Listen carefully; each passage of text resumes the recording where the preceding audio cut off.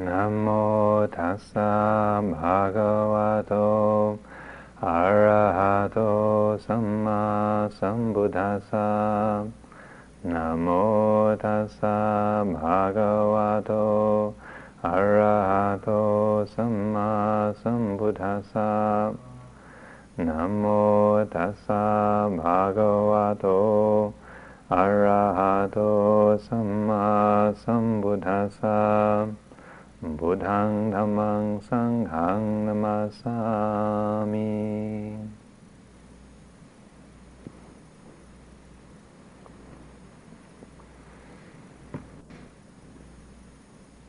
During this retreat we've talked a lot about listening, and also we've been doing a lot of bowing, and so I thought it might be I was just reflecting on these qualities, and how on the shrine here we have, along with the Buddha in the center, we have this image on my left, on your right, which is Avalokiteshvara, which is it's an ancient image. Avalokiteshvara is the Sanskrit form of Guanyin. It means the one who listens to the sounds of the world. And this is a male figure on the left. And then when and so in Indian and Tibetan tradition, Bodhisattva Avalokiteshvara is always male. But then and he was male when he went to China. But then after a few centuries, a kind of gender shift occurred.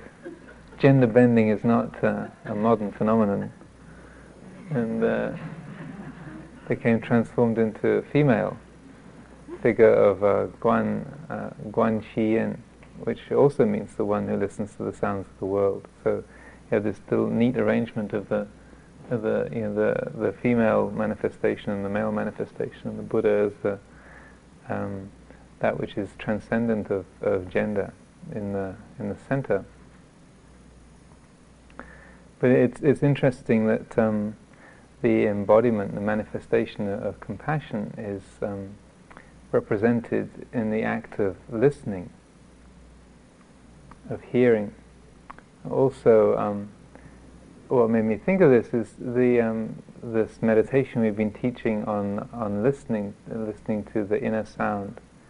In a Chinese sutra called the Shurangama Sutra, there's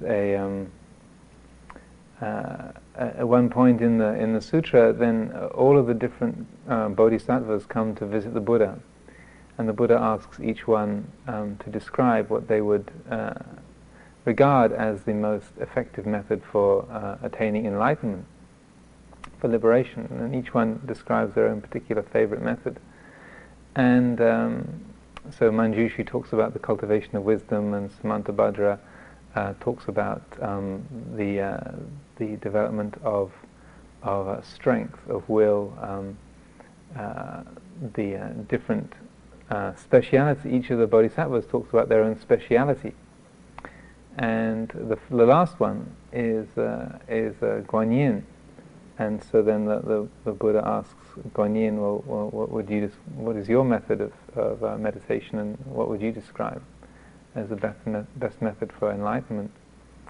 And so then Guanyin says, well, I make my living place on the cliffs beside the ocean, and I make the sound of the sea the object of my meditation.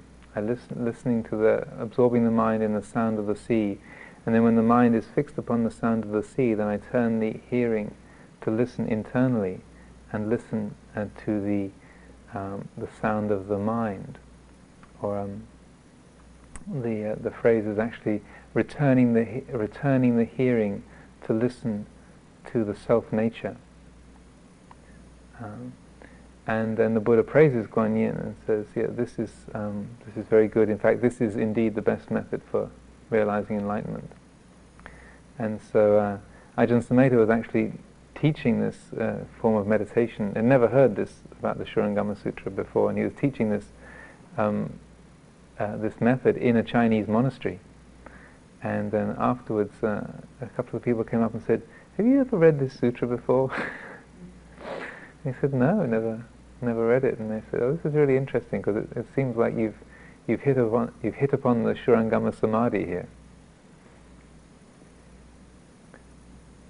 The act of listening is, as we've been saying, is not just a matter of using the sound, the inner sound, as an object of concentration, but it's also to do with creating a bridge whereby we can listen to the sounds of our own mind, our own thoughts and emotions and feelings, and learn to be completely attentive to that, but without the quality of entanglement, without getting lost in that.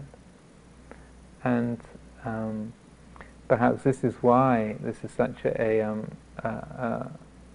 useful vehicle for liberation, because this is really the most testing challenge for us. It's easy to use meditation as a way of just switching off from our personality, our emotions, switching off from the external world. We develop a lot of concentration. We can kind of clean out the interior space, and just no intruders allowed, fences up, doors locked, burglar alarms on, no intruders allowed. And so we can create a kind of pleasant internal space. But this is not, as the Buddha says, this is a pleasant abiding. This is not emancipation. And so that the challenge is to have the doors open, and yet to not be carried away or fooled or disturbed or caught up by all of the characters who show up in our domain. So the quality of listening is to do with attending to all of the different dimensions of our experience, and being able to receive it all, but yet also to know that, if you like, the space within which all of this is occurring, the silence that lies behind all of the noise, the emptiness, the spaciousness that's there, permeating all of the forms and shapes and colors. We've said these things many times already during this retreat, but just to reiterate some of these themes. Now, last night, Sister Tanasanti spoke very eloquently about the experience of the feeling of fear of rejection or alienation, the kind of when our sense of worth collapses, or when we have a very negative feeling of our worth. One of the monks of our community refers to the "I'm no good" mantra. I'm no good, I'm no good, I'm no good, I'm no good, I'm no good. You probably set it to a nice tune. But I think we are all familiar with that. And I was talking with someone today in the interviews and discussing the same experience. And there's a famous incident that took place here in California about 10 years ago at the Harmonia Mundi conference, where the Dalai Lama was speaking, and during a question time, somebody asked him about the experience of self-hatred. And then, as I understand it, his first response was, "Well, this is just a minor mental irritation. Don't worry about it. It's insignificant, it'll go away." And so then, after some clearing of throats, "Excuse me, Your Holiness, but..." And then this person went to describe, well, when I say self-hatred, then this is what I'm describing. It's like an ongoing, nagging, incessant criticism and a feeling of aversion and worthlessness and so forth. And so they describe this in kind of graphic detail about the amount of negativity towards themselves they were capable of experiencing. And then the Dalai Lama said, well, excuse me for asking, but did you do something really terrible? I mean, did you kill someone, or are you a thief, or have you had some kind of terrible past that you have to be, that so many painful things you have to remember? And then this person said, no, it's not like that at all. I've spent my life trying to keep all the rules. And then, and he was looking very puzzled by this. And then his translator, who was trained in Western, was at Cambridge University and been trained in the Western mindset, kind of sort of ushered him over, and they went into a huddle. And there was considerable muttering and whispering going on, and he was trying to explain the whole Judeo-Christian mindset and the devotion to self-hatred that we have in the West. And finally, kind of His Holiness kind of brought his head up and said, "This is most unfortunate."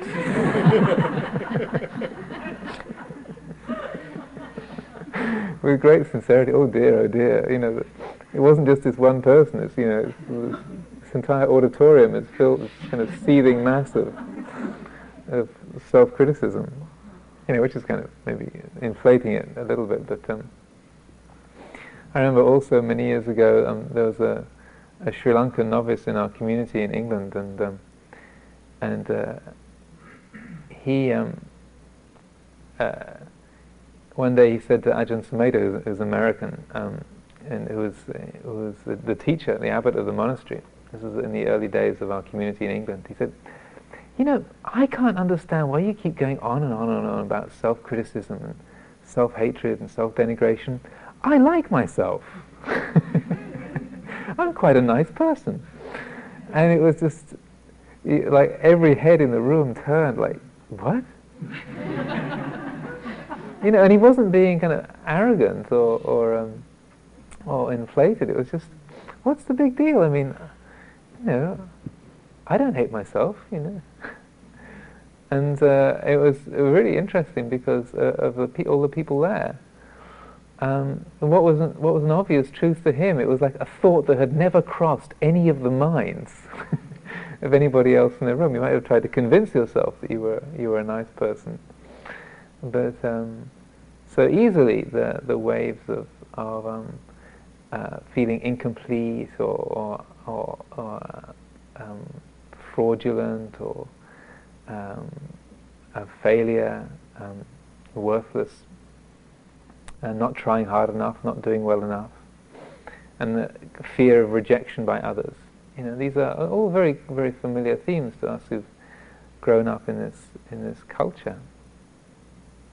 And I also, I should say, I don't mean to kind of idealize the Eastern mindset as being all kind of perfect and wonderful, and us Euros have got it all wrong.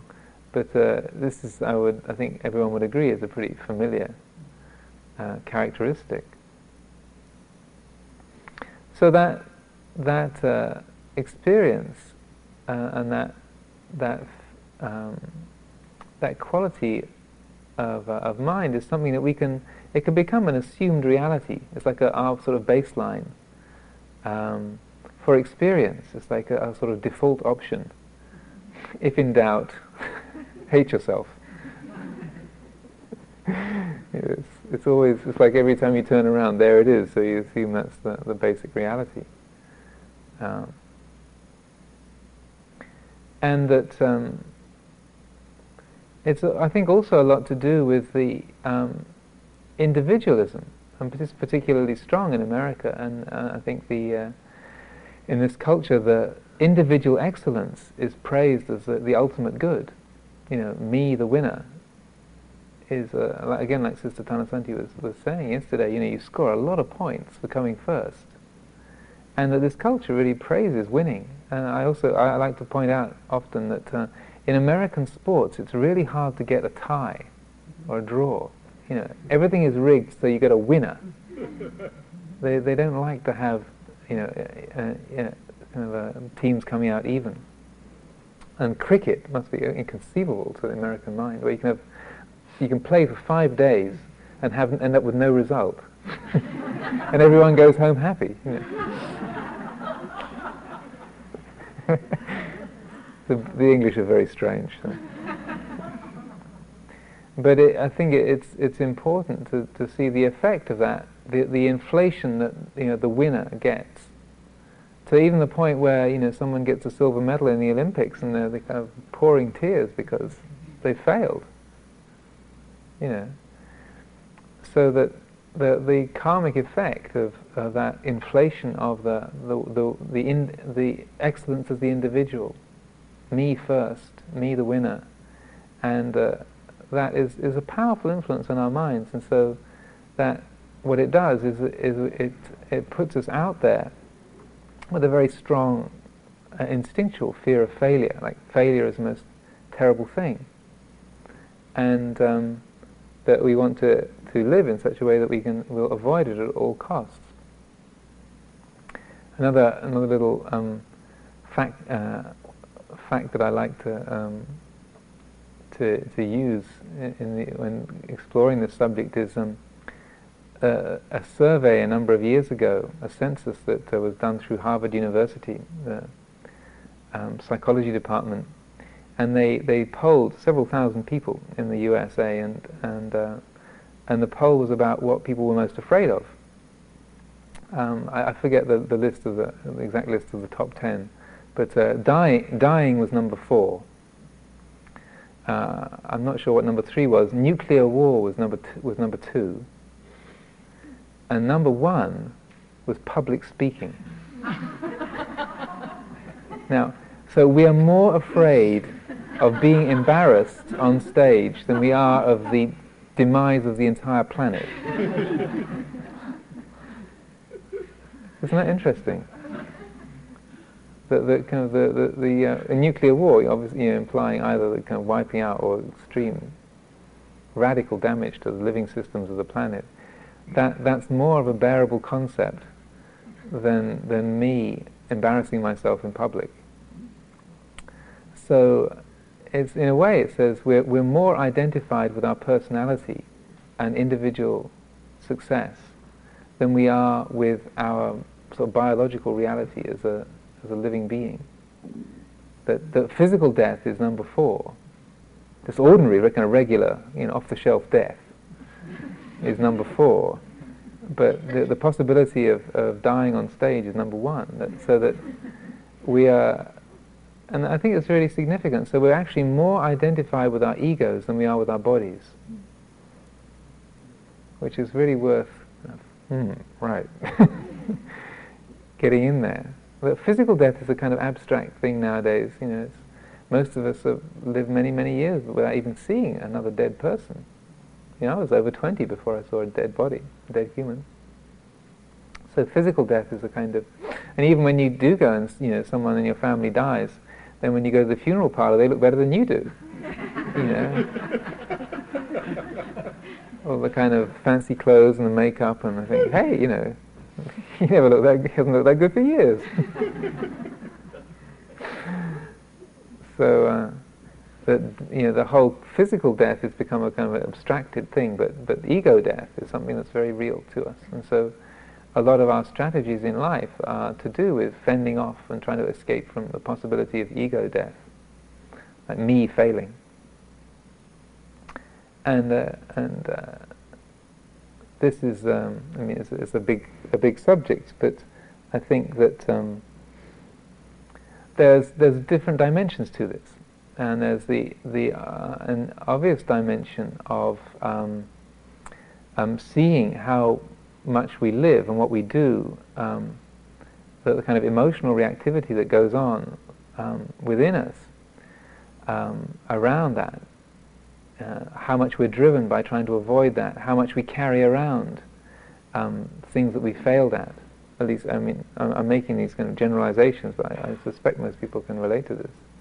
But it's interesting how the things that we got wrong, that kind of, in the course of a day, if you look back, the course of a day, if you're meditating in the evening, that one comment that you dropped that didn't come out quite right, that somebody got offended by, or that made you sound like a sexist pig, or that you had some kind of weird political opinion, or that someone kind of took offense at. Of all of the good things that you've done, all of the acts of kindness and countless ways that you were kind of honest and kind and gentle and sensitive during the day, they vanish. Because that one missed shot where you said that thing and then he snarled at you or looked kind of ugly, then it sits like a barb, like a spear in your heart. This is what I find. How that, oh dear, I blew it, I got it wrong. How terrible, how can I make up for that? So, on one level, just that learning how we deal with that sense of like a negative self-image and self-criticism, the feeling of failure, is just learning to understand that, and hopefully with the kind of some of the meditation methods we've been talking about, is helpful to explore that kind of area. Going to those very experiences and feelings is very useful. But another area, which is a kind of functioning at a much more subtle level, is also important. And this is it's also to do with ego death. But it's at a much more refined level. It's not to do with kind of me blowing it socially, or me getting, me losing a job, or me, someone, walking out on me, or getting criticized by my friends, whatever. But it's to do with the loss of what we do when the feeling of me disappears.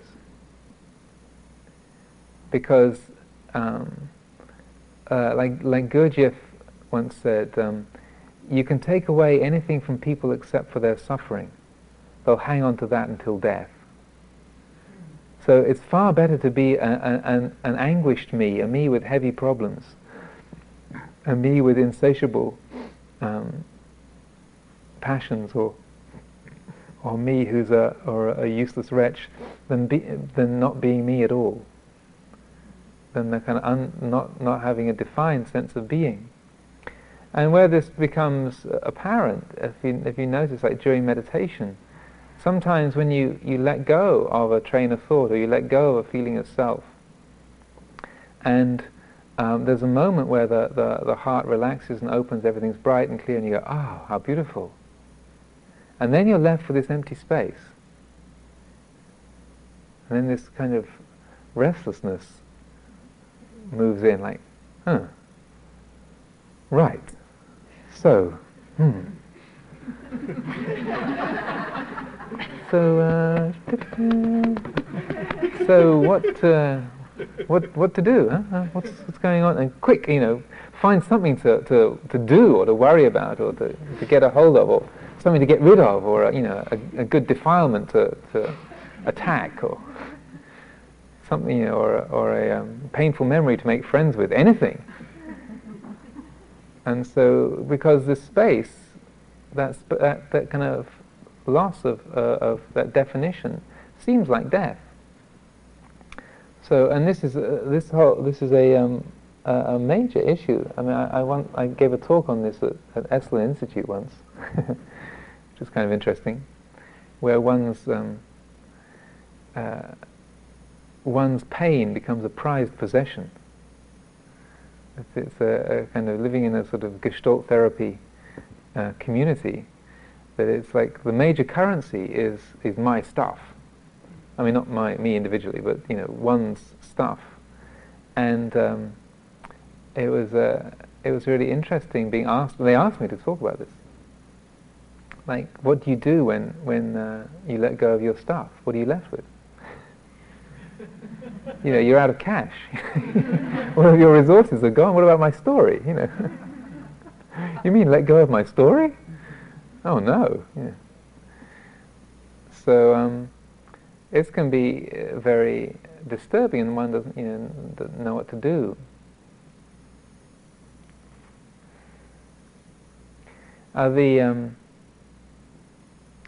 In a way, this is an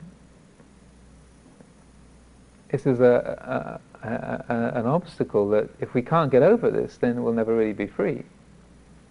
Because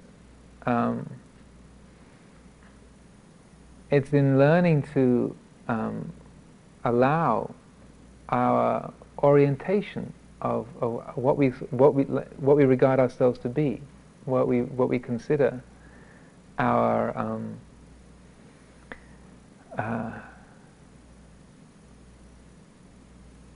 fundamental reality in life. If our fundamental reality is based around our personality, our body, our history, the social aspect of our being, if that's what we think we are, then when that's threatened, or when that dissolves, when that breaks up, then what we're left with is, what I was has gone.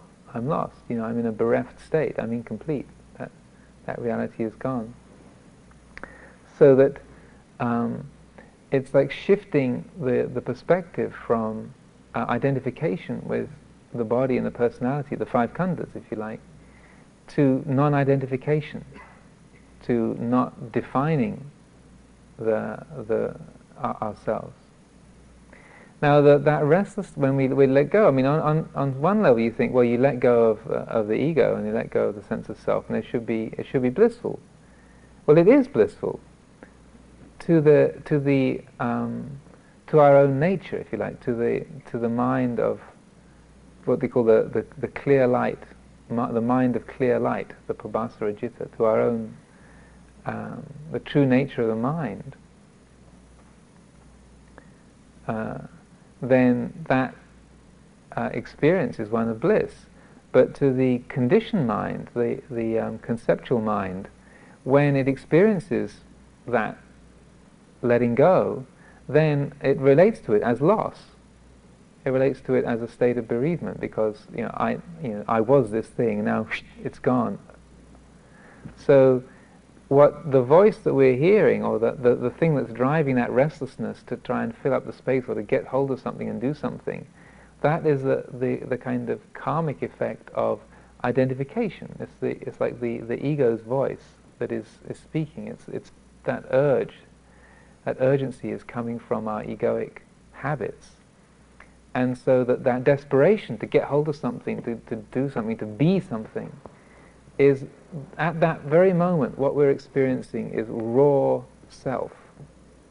That is the feeling of I-ness, kind of desperate to be, desperate to come into being. And it relates to, and that fear of death, that fear of non-being, is only coming from the degree to which we have attached and identified with things through our life. Now this is a subtle area of practice, but it's an extremely important one. And it's particularly important because in the West, we are, it's a very life-affirming culture. We want to live, we want to love, we want to be, we want to do, we want to manifest, and all goodness is represented in terms of manifestation, of fulfillment, of consummation. It's very much these kind of words are used in our sort of philosophical map making of the goal of a human life, and we don't have much of a language to speak about the wonders of non-being, the glories of non-clinging. It's non-clinging is like a saran wrap that doesn't work. Big deal. So we don't have much that really relates to that kind of quality. There's a brilliant little discourse of the Buddha in the Itivuttaka, where the Buddha says, when confronted with the teaching of the Dhamma, some devas and humans overreach and some hold back. And so how do they hold back? So when some devas and humans hear the Dhamma teaching that espouses the cessation, that espouses the cessation of being, then their hearts do not acquire confidence and gladness, and so they hold back. Because of their love of being, when confronted with the idea of cessation of being, then they're not inspired or emboldened or made confident, so they hold back. And then he says, so how does some overreach? Well, other beings who feel negative or disgusted with being, who are averse to being, then they think, at the breaking up of the body after death, then everything ceases, and this is reality, this is good, this is wonderful, this is bliss. And thus they overreach. And then the Buddha says, only those with vision see. And how do such ones see? They see that whatever has arisen as having arisen, and seeing it as arisen, then they let go of it. They relinquish it. They do not identify with that. Thus it is that those with vision see. So what is being aimed at with the practice is, it's as Thich Nhat Hanh has said, that to be or not to be is not the question. That what the Buddha is teaching is pointing to, and again, right at the very beginning of this retreat, I said, we get into some subtle areas where, it gets fairly abstruse, and that's why the Buddha, in the beginning, didn't want to bother teaching, because this is an area it's extremely difficult to talk about, where you're talking about the goal of the spiritual life. All of this kind of hours and hours we've been sort of grinding away on the cushions, massaging our knees and negotiating with our errant minds, that all of this is aimed at what? Some subtle state of being, which is some subtle state of mind or consciousness, which is beyond being and non-being, and it doesn't give you much to grasp hold of. Neither being nor non-being.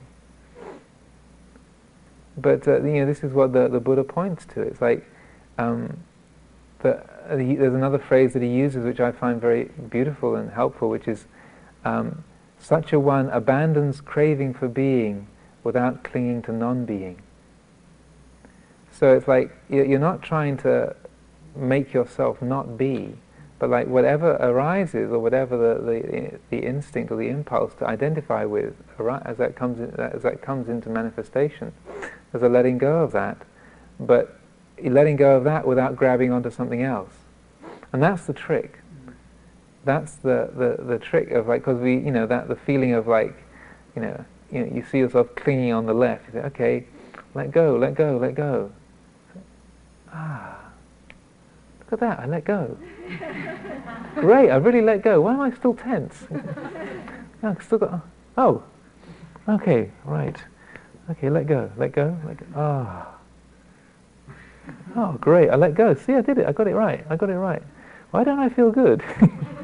And it just, one thing after another, you let go of your parents, and then you grabbed hold of your job, and then you let go of your job, and you grabbed hold of your diet, and you let go of your diet, and you grabbed hold of your meditation practice, you let go of your meditation practice, and you grabbed, on it goes.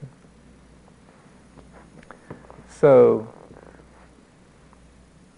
it's hard to speak of, but this is the point that we're aiming at, is the training of the heart to let things go and just allow space to be there, to allow our nature to be undefined. Which means that, if you like, feeling that the reverberations of the ego, the kind of, sometimes it can be like just wailing, please, just let me be something. And just listening to that, feeling that, and not being shaken by it. Now, this is a life-affirming culture, and our language is pointed towards that. So it can seem, many of the teachings can seem to have a kind of negative cast to them, like in the Metta Sutta that we do in the evenings. The pure-hearted one, by not holding to fixed views, being freed from all sense desires, the pure-hearted one, having clarity of vision, is not born again into this world. And then, the instant reaction is, well, I don't mind being reborn again. I quite like this world, I'd like to come back if I could just stop suffering. Just hang around with the trees and the rocks and the sky and the earth and just kind of cruise around, enjoy it all, and just not suffer. That'd be great. What's so wrong with that? So because we take a phrase like not being reborn, and we think it's like, therefore, an aversion to the world of people and things and form. And yet the Buddha said, no, it's not that. It's not an aversion. But so in a way we have to, particularly dealing with the Theravada teachings, and again with the question that came up about Mahayana, it was through the misunderstanding of these very teachings that the kind of positivist, life-affirming language of the Mahayana arose. Because of taking these kind of teachings about like not being reborn or liberation, transcendence, letting go, cessation, taking the kind of negative connotations of those and reacting against them. But when we really use these and we contemplate them and understand them, you see that it's not any kind of negativity at all, but it's talking about just this extraordinarily subtle quality of mind that is beyond the realm of form and concept.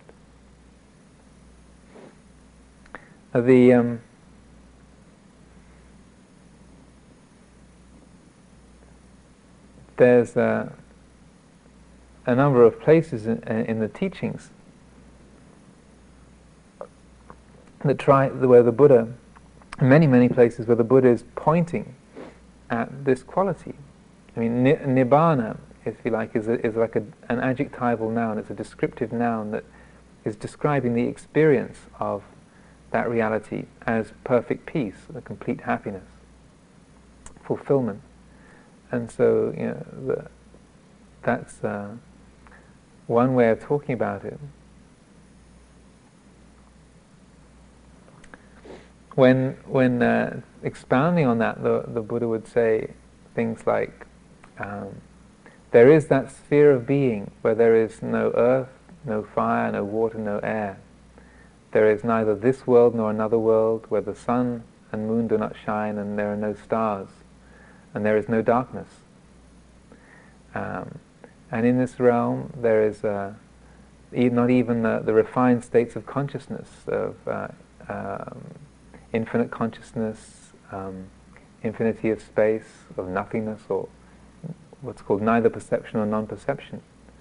In this sphere of being there is neither a coming nor a going nor a standing still, and it has no generation, no development, and no support. This is the end of dukkha.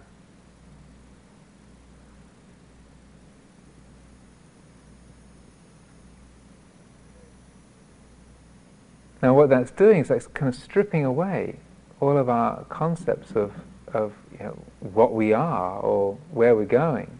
It's like, and the whole point of that kind of language is like deconstructing the habitual way that we frame what we are and the way that we conceive our life. The last teaching that Ajahn Chah gave to Ajahn Sumedho in 1981, Ajahn Chah had a stroke and was paralyzed and couldn't speak anymore. But just before that stroke hit him, he asked one of the Western monks to take dictation and for him to write a letter to Ajahn Sumedho in England. We just started up the branch monastery there. And Ajahn Chah was not a big letter writer. You know. I mean, he's hardly known to have written anything at all, but let alone writing letters to anybody. So this was a fairly unprecedented move. But what this letter said was, it was basically the final instructions to Ajahn Sumedho, which was, whenever you have feelings of love or hate for anything whatsoever, these will be your aids and partners in building paramita, spiritual virtues. The Buddha Dharma is not to be found in moving forwards, nor in moving backwards, nor in standing still. This, Sumedho, is your place of non-abiding. The Buddha Dharma is not to be found in moving forwards, nor in moving backwards, nor in standing still. This is the place of non-abiding.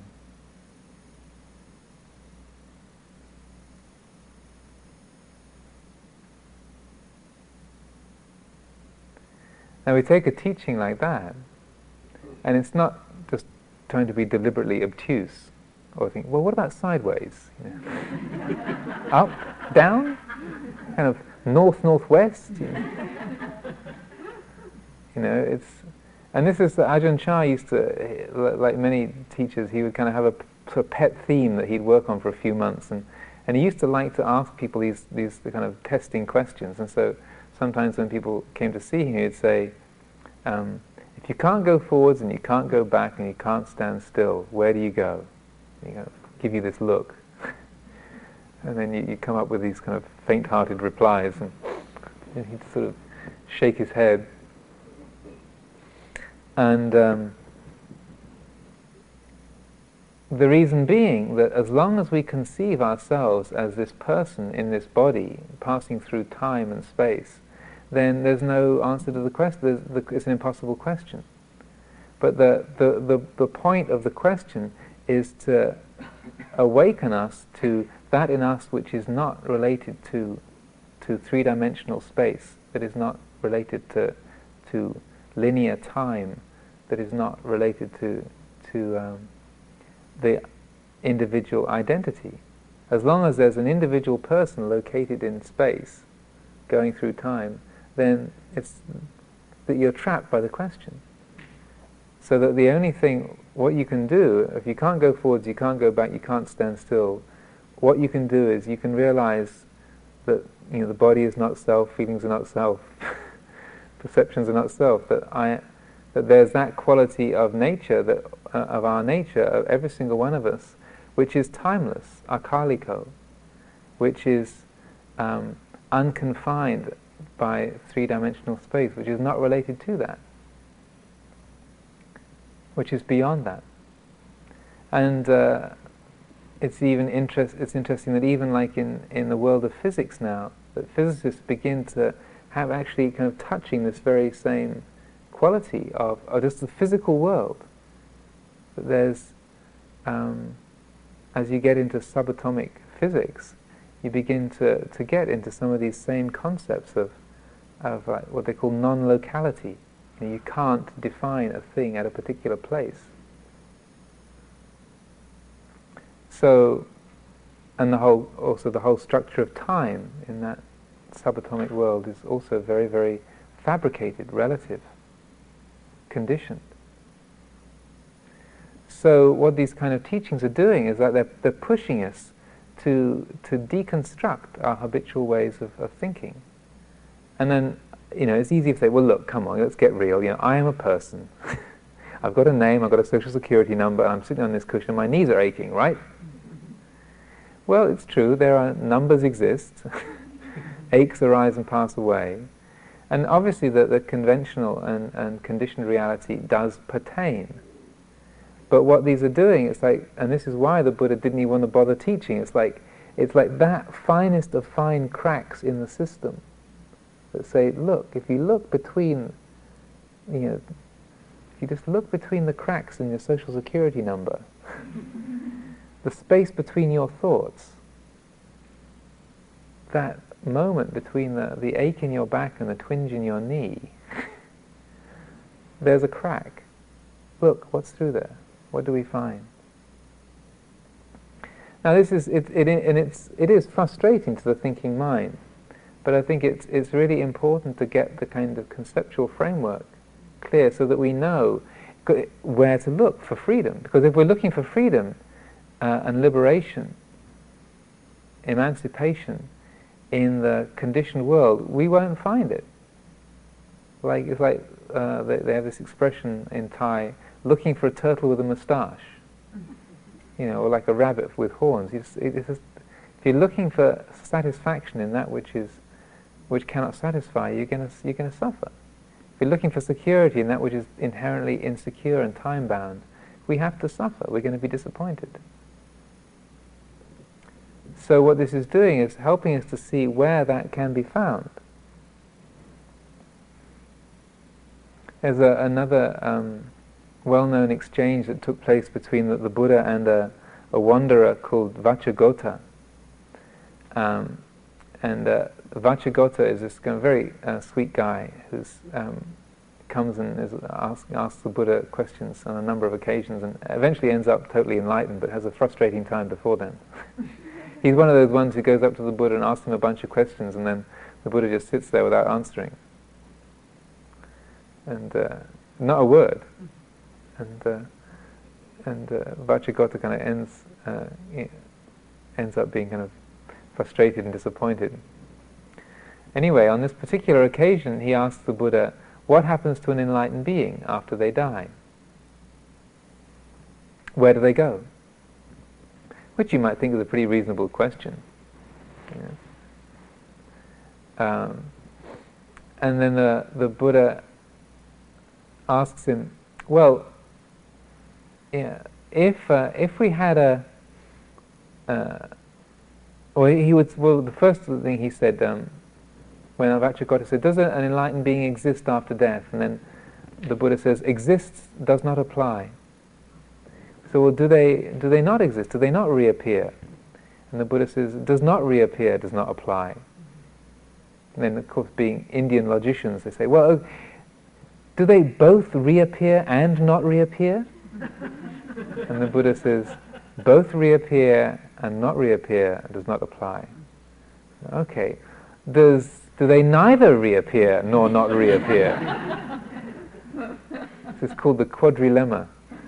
And the Buddha says, does neither reappear nor not reappear? This does not apply either. And then Vacchagotta says, I am befuddled, I am confused. How can it possibly be that these four different possibilities, none of them apply?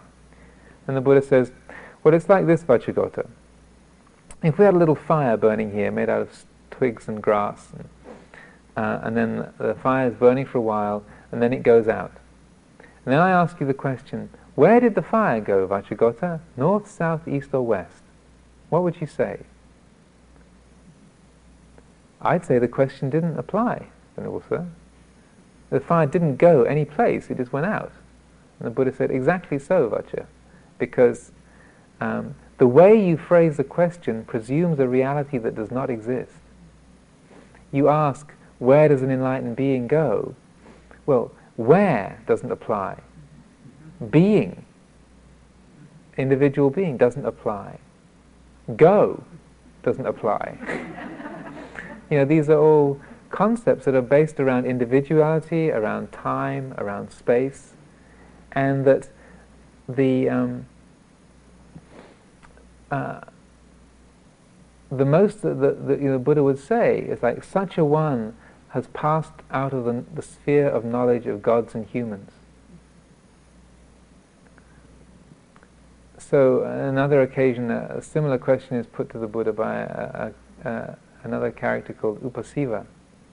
And Upasiva, similarly frustrated as Vacchagotta, says, well, you're one who's understood this, and so can you tell me, once and for all, one who has reached the end, at the breaking up of the body after death, are they made immortal? Do they not exist? Or are they made immortal, eternally free? And the Buddha then says,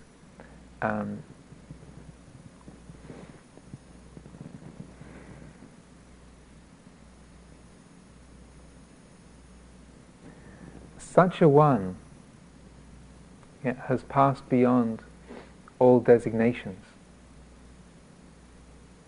That by which they could be spoken of is no more. You cannot say they do not exist, but when all modes of being, all phenomena are removed, then all means of description have gone too. So, and even in the Buddha's time, and he's infinitely more eloquent than I, then he would give these kind of teachings and people would say, I don't get it. Either they're there or they're not there. But and he was thoroughly misunderstood on this point, but he was absolutely firm. He would never. People would say, "Well, come on, you can tell me. I won't sneak. I won't pass it on. Promise. Keep it in the family. I know for the kind of just for the outsiders. But just you can tell me." But he would never say anything, because it's in a way being faithful to the reality rather than creating some kind of complicated metaphysical description. His emphasis was like, well, if you do this, you'll realize this truth for yourself, and then you'll understand why words can't apply. But what we're trying to do is use language, concept, to point to that which is inherently beyond language. Now, it might be that you're faced with the idea of,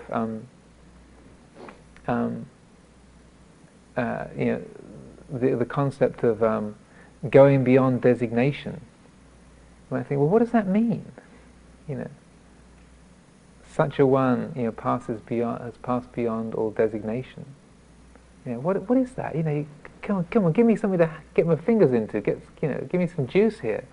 I'm putting all these hours on the cushion, and all this kind of soreness and impatience, and all I get is passing beyond designation. It's like a book that can't be. The sticker's fallen off the book in the library. Unclassifiable. And so that doesn't seem to be very kind of glorious or particularly attractive or interesting. But I find it really impressive that the Buddha didn't try to kind of glorify that or get too inflated about it, but he was really kind of patient and quiet and said, look, just do the necessary and you'll find out why this is the very best that can be done with a human life. That he knew that all the kind of poetry and grandiosity would come later, but in the original teachings it's very, very simple and plain. Now that it's a challenge to us, letting go of that which is familiar, letting go of the habitual ways that we define ourselves and describe ourselves, and that you mean if I go to Nibbana that I'm going to, would I ever see my loved ones again? What about my garden? And these are reasonable questions, but all that the Buddha would respond with is a kind of, take it from me, you won't regret it. That's all. So it's a risk, it's like leaving behind what is familiar to go into the unknown. But that's what is that the whole spiritual path is dependent upon that stepping out into the unknown, leaving behind the familiar. If we always want to have the familiar with us, it's like a snake carrying all its old skins around. You get pretty kind of cramped and clunky. It's like leaving your old skin behind and emerging into a world. And when you leave a skin behind, then there's some moments where you're pretty tender. When a butterfly comes out of the chrysalis, it's pretty soft and it has to kind of go out on a leaf and dry out. It's very fragile, and the spiritual practice is very much like that. When we have the courage to step out from our familiar identities and leave that spaciousness of the mind undefined and unfilled, then it's like the little butterfly, out on the leaf drying. It's all kinds of birds going to wait for that moment to come along and get this nice juicy morsel before the butterfly can fly away and look after itself. So we can feel sort of a bit tender and a bit vulnerable and a bit exposed. But this is we need courage for this practice. It needs bravery to be to not react to those kind of self-protective urges of wanting to kind of scurry back into the familiar and kind of climb back into your pupa, your case again. It's like, well, it was safe in there. But if you're sort of climbing like the chick, kind of climbing back into the egg, well, what? It's a bit big out here, isn't it? I like it back in the egg. I think I'll climb back in again, and you try and clamber in and stick the bits of shell back on. But it doesn't work. If we stay in the shell, we suffocate. So it's the process of real spiritual development, real liberation, necessarily involves that kind of rawness and vulnerability and readiness to brave that. But if we do that, then the result is this tremendous freedom, kind of invulnerability and ease in life.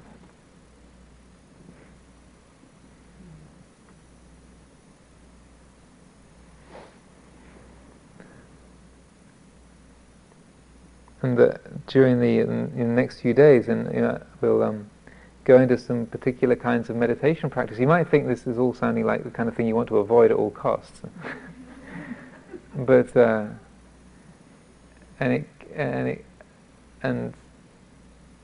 the idea of letting go of self is if you like the central principle in terms of the act of liberation. It's like the Buddha described being free from the conceit I am. That is nibbana here and now.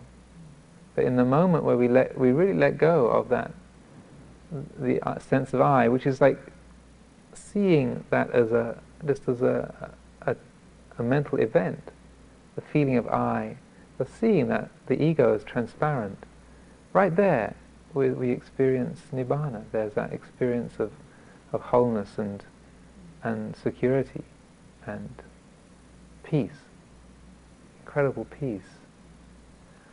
And there are many kinds of practice that we can do to consciously be cultivating that, to be developing that directing the attention right at the feeling of self, and learning to understand that, how it works and what its dynamics are, so that as we understand it, then we learn not to be taken in by it, to be dominated by it and fooled by that. So when we hear that the voice going, well, if you ask me, I think it'd be much more sensible if, or I think, or let's be reasonable about this, or I can't stand this, or I want a bit more of that. And you realize every sentence that has I in it should not be trusted. Not that you should reject it, but just if it's got I think, I want, I reckon, I am, I don't, then take 2 steps back and look closely. So that then that stops being the dominating tyrant, kind of domineering tyrant in our life. But we learn to be guided more by the voice of wisdom and unselfishness than by the me drive. So I will offer these thoughts for us all to consider this evening. Please take what is useful, and the rest which is useless or pending understanding, just leave to one side. Anyone? Annamayang varakatha sadhu karang dadamase sa